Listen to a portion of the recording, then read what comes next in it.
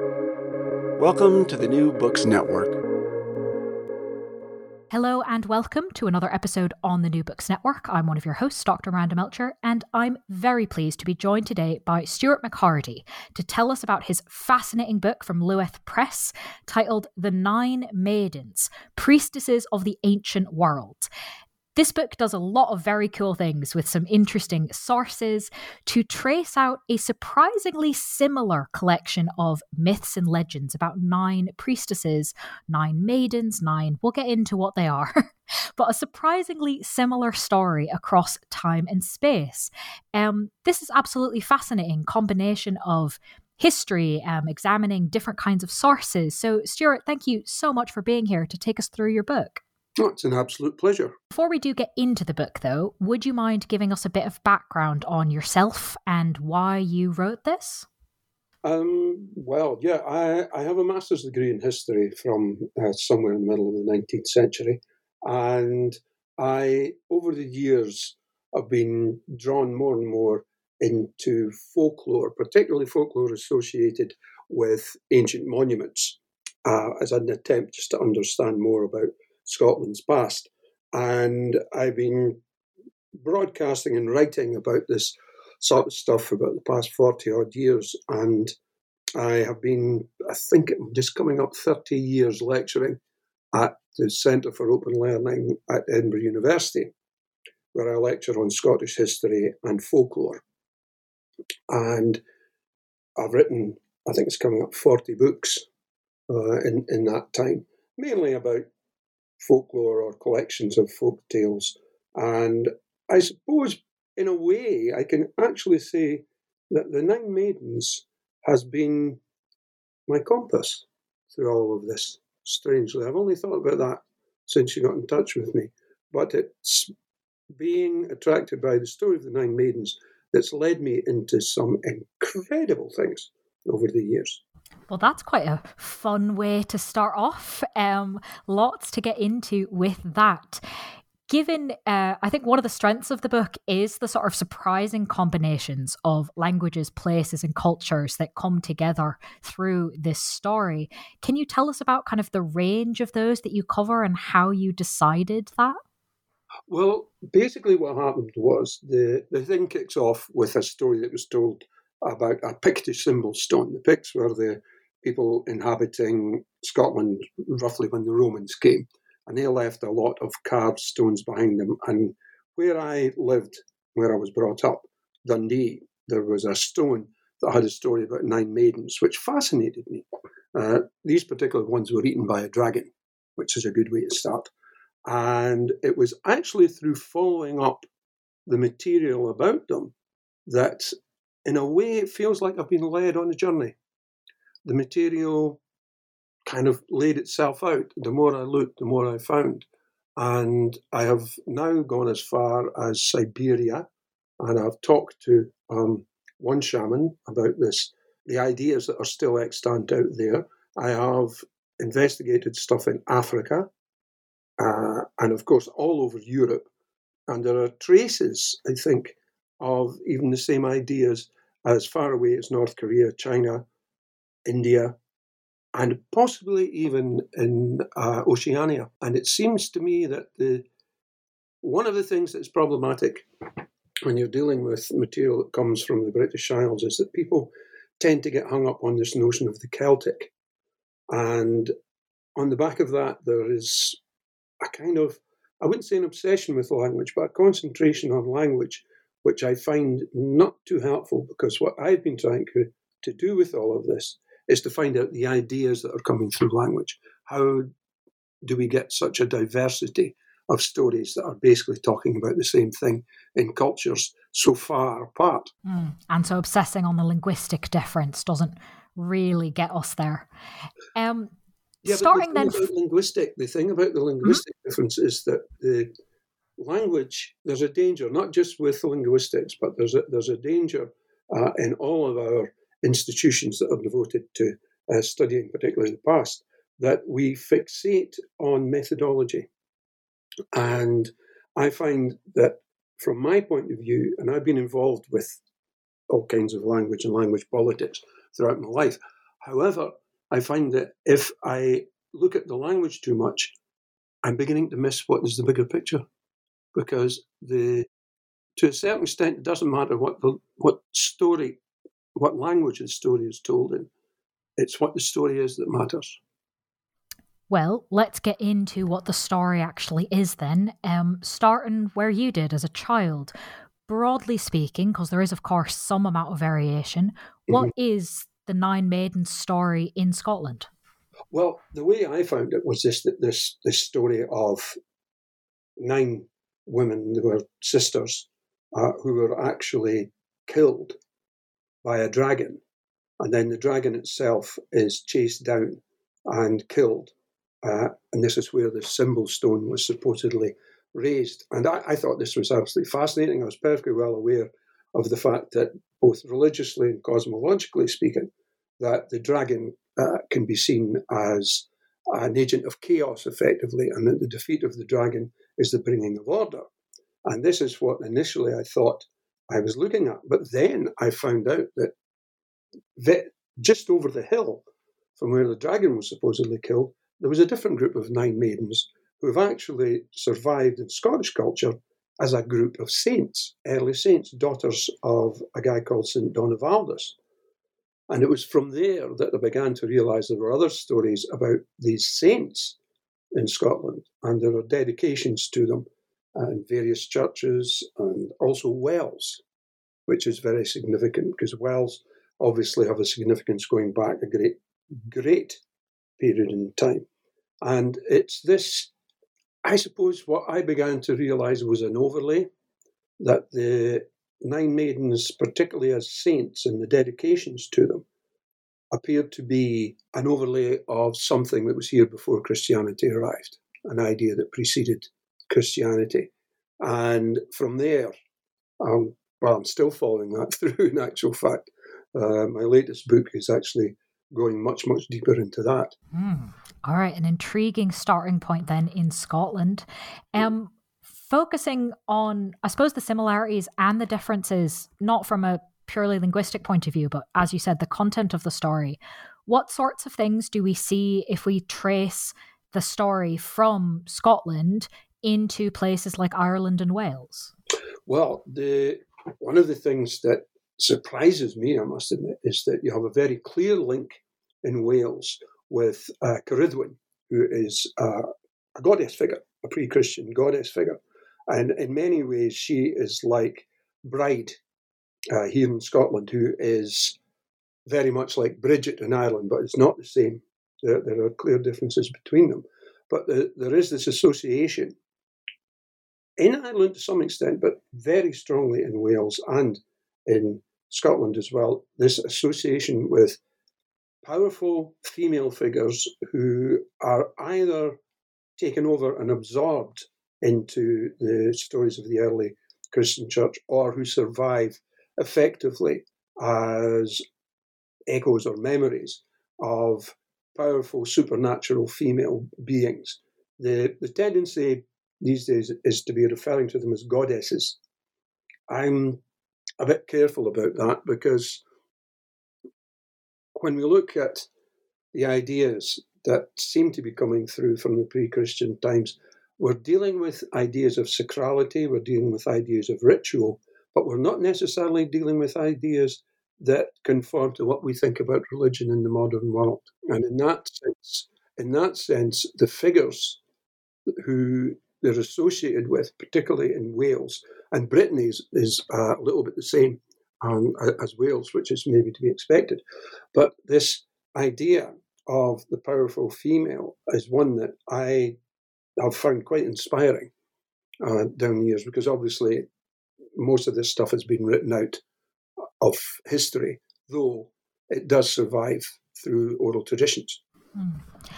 One of the things that comes up is, in terms of what we know about these figures, is through the names.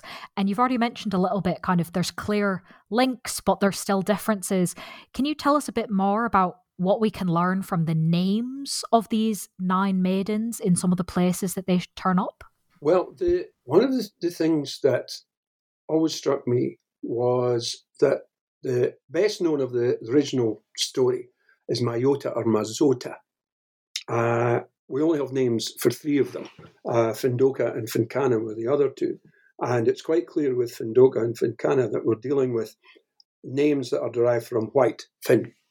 And that the idea of sacrality in its broadest sense being associated with white is very, very widely spread. But what got me very early on was the idea that the eldest and probably the leader of the 9 sisters that were initially introduced to, her name begins Ma. And throughout the world, it's amazing the number of powerful female beings whose name begins M.A., which is not actually that difficult to understand because it's actually just about the first sound that children make. And in that sense, it leads into other things as well. For instance, one of the spin-offs from all of this is I do a lot of work on landforms now. And the biggest range of mountains in Scotland is the Ma Moors. And that's coming from mam, which is the word for breast, the female breast. And there are layers of awareness, I would say is the correct terminology here. There appear to be layers of awareness in the names associated with these figures that resonate with possibly, only possibly because I wouldn't like to claim this, but with even the possibility of matriarchal concepts in the far past, certainly with the idea of powerful female beings worthy of respect. I think I'll probably keep asking you to pick that thread up as we go through. But before we get there, I'd love to map out a bit more of the geographic aspect of this. Thinking obviously about Scotland, the mind kind of immediately goes to, okay, but what about Ireland and Wales? Once that's covered, though, the question is often then, what about the Vikings? What about the Norse legends? What do we see there? What we see is overlaps and differences. But one of the things that I have been, because I've been teaching for, over 30 years now, teaching this stuff. One of the things I try and get students to comprehend is that an awful lot of our reading in the modern world talks about the Celtic world or the Germanic world. And what my research shows is that the separation between these two on grounds of language is a hindrance because the ideas between them are so strong, the history between them is so strong. We know, for instance, from DNA material that the first major influx of people from Scandinavia into Scotland was something like 7,000 years ago. And the linkage between this part of the world and the northwest of Europe up until maybe 5,000-6,000 years ago was greatly helped by the fact that the North Sea didn't exist. There was a land bridge. And the cultural links between Britain as an island and Northwest Europe are incredibly strong. And we see this again in the stories of the 9 Maidens because they are different. And I should say something about that difference. One of the things that is very clear when you study story in depth is that the oral tradition lives where it lives. People develop their stories within their own environment. They tell the stories within the world they know. Otherwise, these stories would not have relevance to the people. So what happens is that stories, no matter where they originate, become localized over time. And as they become localized, they are almost bound to become differentiated. And I think this might allow for the fact that although we have got strong similarities between the Norse and the Irish, there are also clear differences. For instance, at the very heart of Norse mythology, you have this idea that Heimdall is the son of 9 mothers. And this is quite remarkable. There's also an ancient Irish poem that survives, Ruad, son of Rigdon, where he comes across 9 women while he's out on his ship. And by some means, which is not made clear in the story, a child is born to him. That child ends up dead. But what we're talking about here are ideas that are clearly interlinked. But what you also find with the Norse stuff is that the linkage to powerful females is quite remarkable. Think of Menglod here, who is a goddess of healing.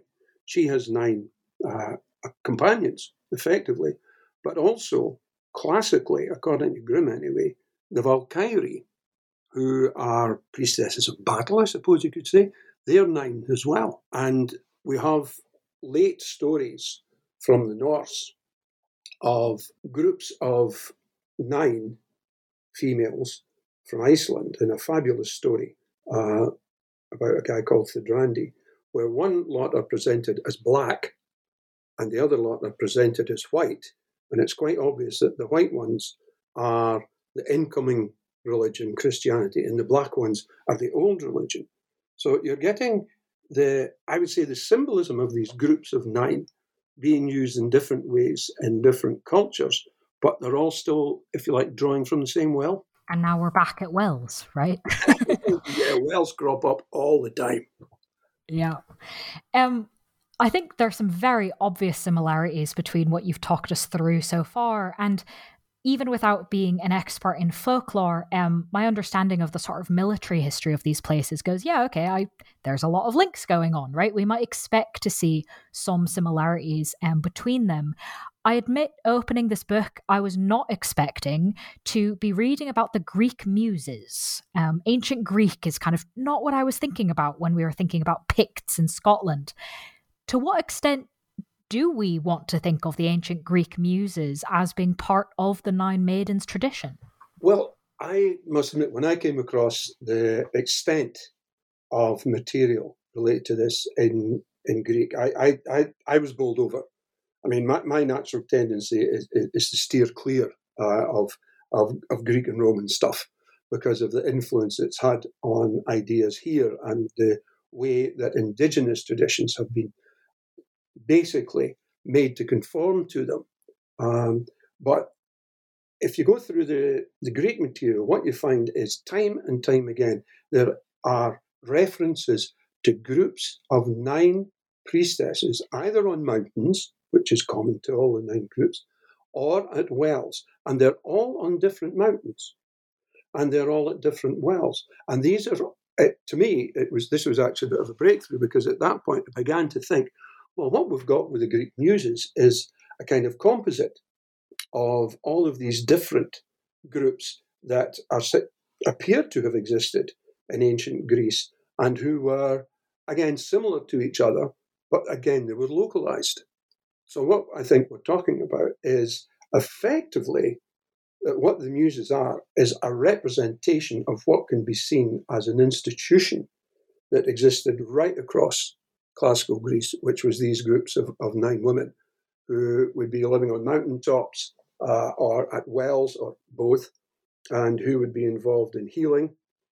Shape-shifting crops up a lot, which is very interesting in the light of what survives into the 20th century. And they're also involved as seers, diviners.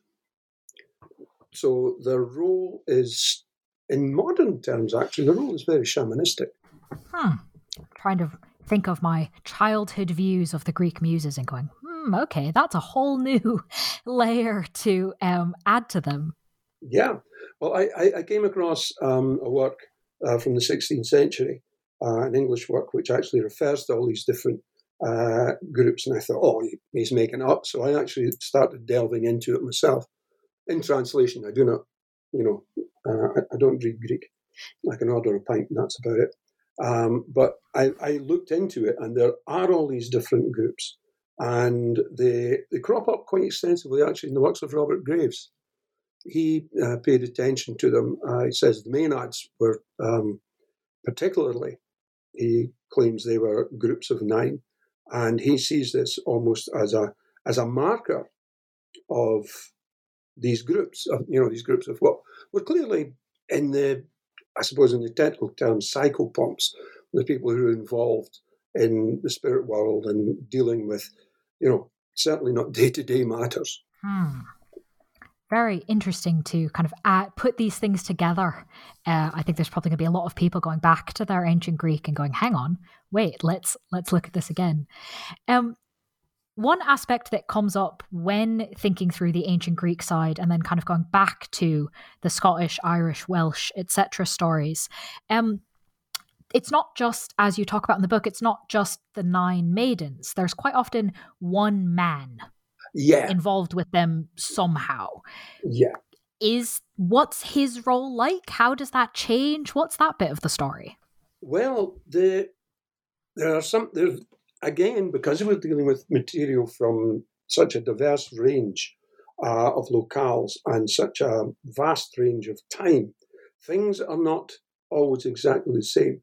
Whereas in some cases, you get like Heimdall, who was supposedly born of 9. In other cases, there are suggestions by some commentators that the single male involved is actually a sacrificial victim, which was something that Graves picked up on. And I didn't really give that much credence till one night. I was teaching a course on the 9 maidens on the 9th floor of a building at Edinburgh University to a class that was entirely composed of women. And we came out at the end of the class and we were chatting away. And ladies get into the lift first. And I was just about to step into the lift and I noticed that there was 9 of them. And I don't know what happened next. I apparently took a step back. The door closed. I walked down the 9 flights of stairs. And here was the 9 of them waiting for me on the ground floor saying, "Are you okay?" And at that point I thought, was this just an idea of the possibility of sacrifice triggering something in me? Or was there something else going on? I don't know, but this is one of the intriguing things about the depth of this material and the variety of this material. Because if you think about Arthur, and the Arthurian material has quite an extensive range of 9 maidens, different 9 groups of 9 maidens in it. But if you think of how he is said to have gone out of the world after the Battle of Camlan, he is taken on a barge by Morgan and her 8 sisters who live on the Isle of Avalon, where they are healers, diviners, and all the other kind of aspects that we get of the 9 maidens. He is taken away and supposedly to live eternally, the idea being that he will come back if needed. And what we're seeing here is, I think, a remnant of an incredibly old idea that some people have actually thought might go back to even before the Greeks start putting together their mythology, and they think that this could be an aspect of Kronos. And the tie-in is that islands, because Arthur is taken to an island, and I know which one. And can you, there were 1 or 2 other, I'm trying to remember the names off the top of my head. There were other stories in which the one man turns up. The Greek Muses one? That's Apollo. Now, Apollo, okay. Apollo is absolutely, he is fascinating because his mother, Leto, is said to be from the north. And in some of the Greek material, there is reference to her having come from the north, and that Apollo himself may have links to the north. And there are even suggestions in Herodotus, the earliest of all of our historians, that there were links between what is known as the winged temple of Apollo in Hyperborea, which people have been arguing over for a very long time. Recent thinking would probably put it in Orkney, but that there were links between them and Delphi in Greece. And it is within the bounds of possibility that level of communication was going on. Which would, again, allow for all sorts of oral traditions and stories to be pretty directly transmitted. What a tantalizing thought.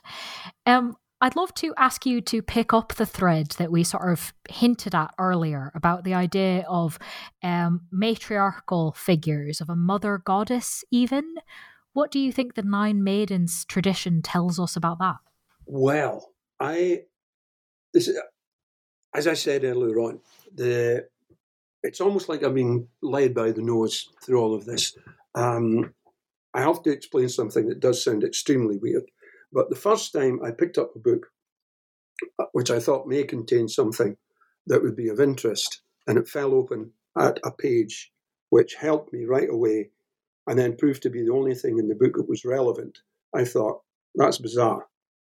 The second time it happened, I thought, that's very strange. After a while, I stopped caring about it at all. It's like there is almost a trace I'm following, and the trace, I think, leads back to the notion of how the world was seen before the religions of the book came into the world.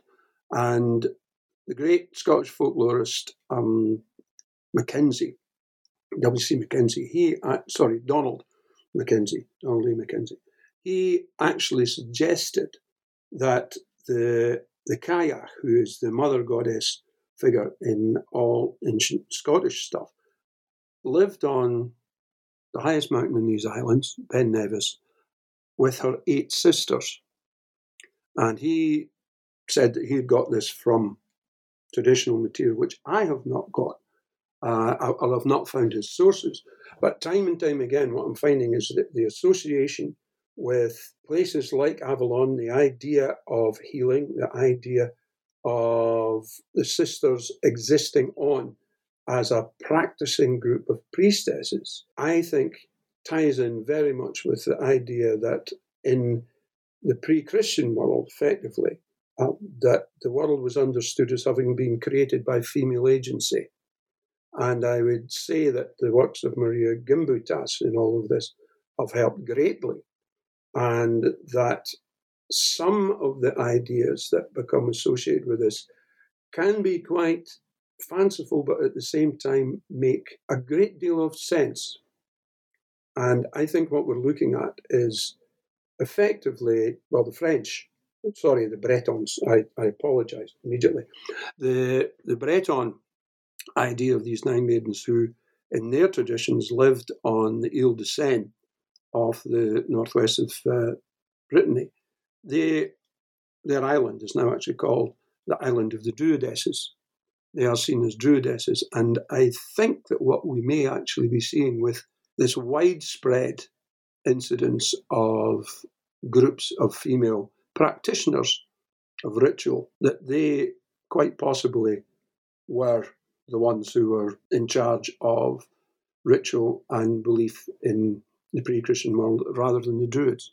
I think that there was a distinct possibility that what existed was Druidesses, not Druids, or possibly one Druid for every 9 Druidesses.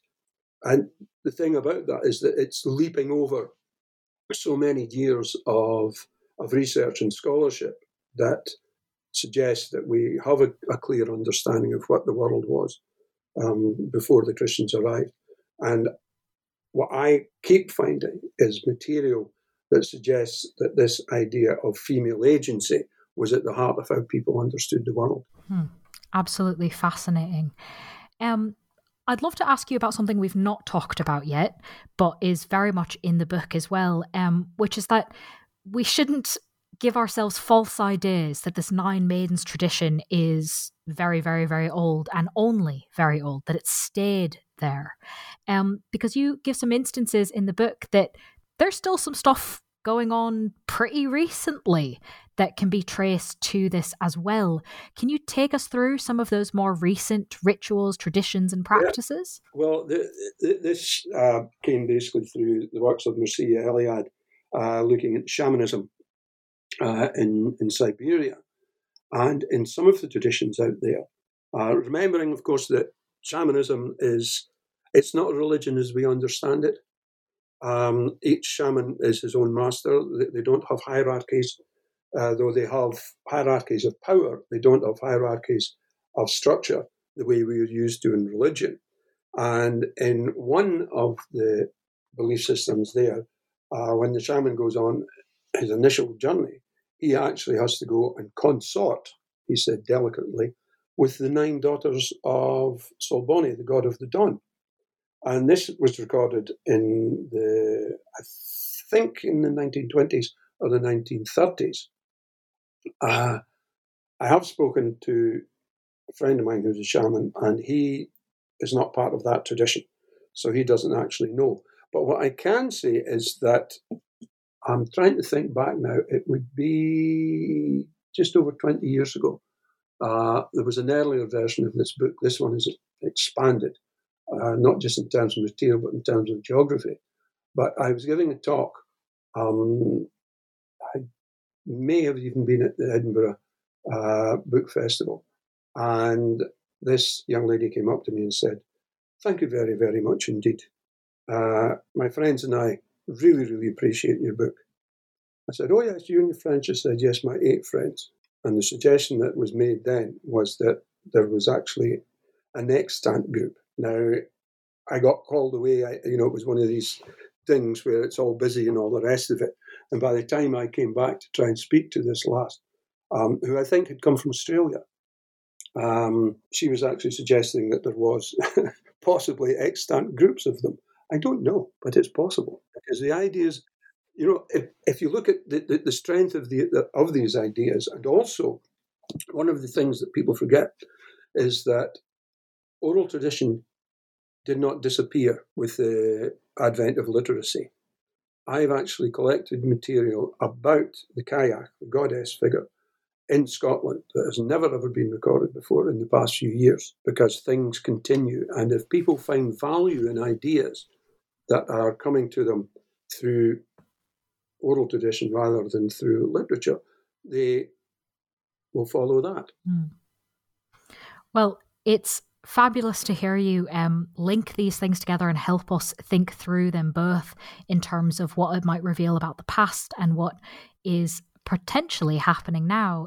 We've alluded to it a few times, but I'd love to ask as my final question what you're working on now, what you're working on next, if you want to give us a bit of a preview of it.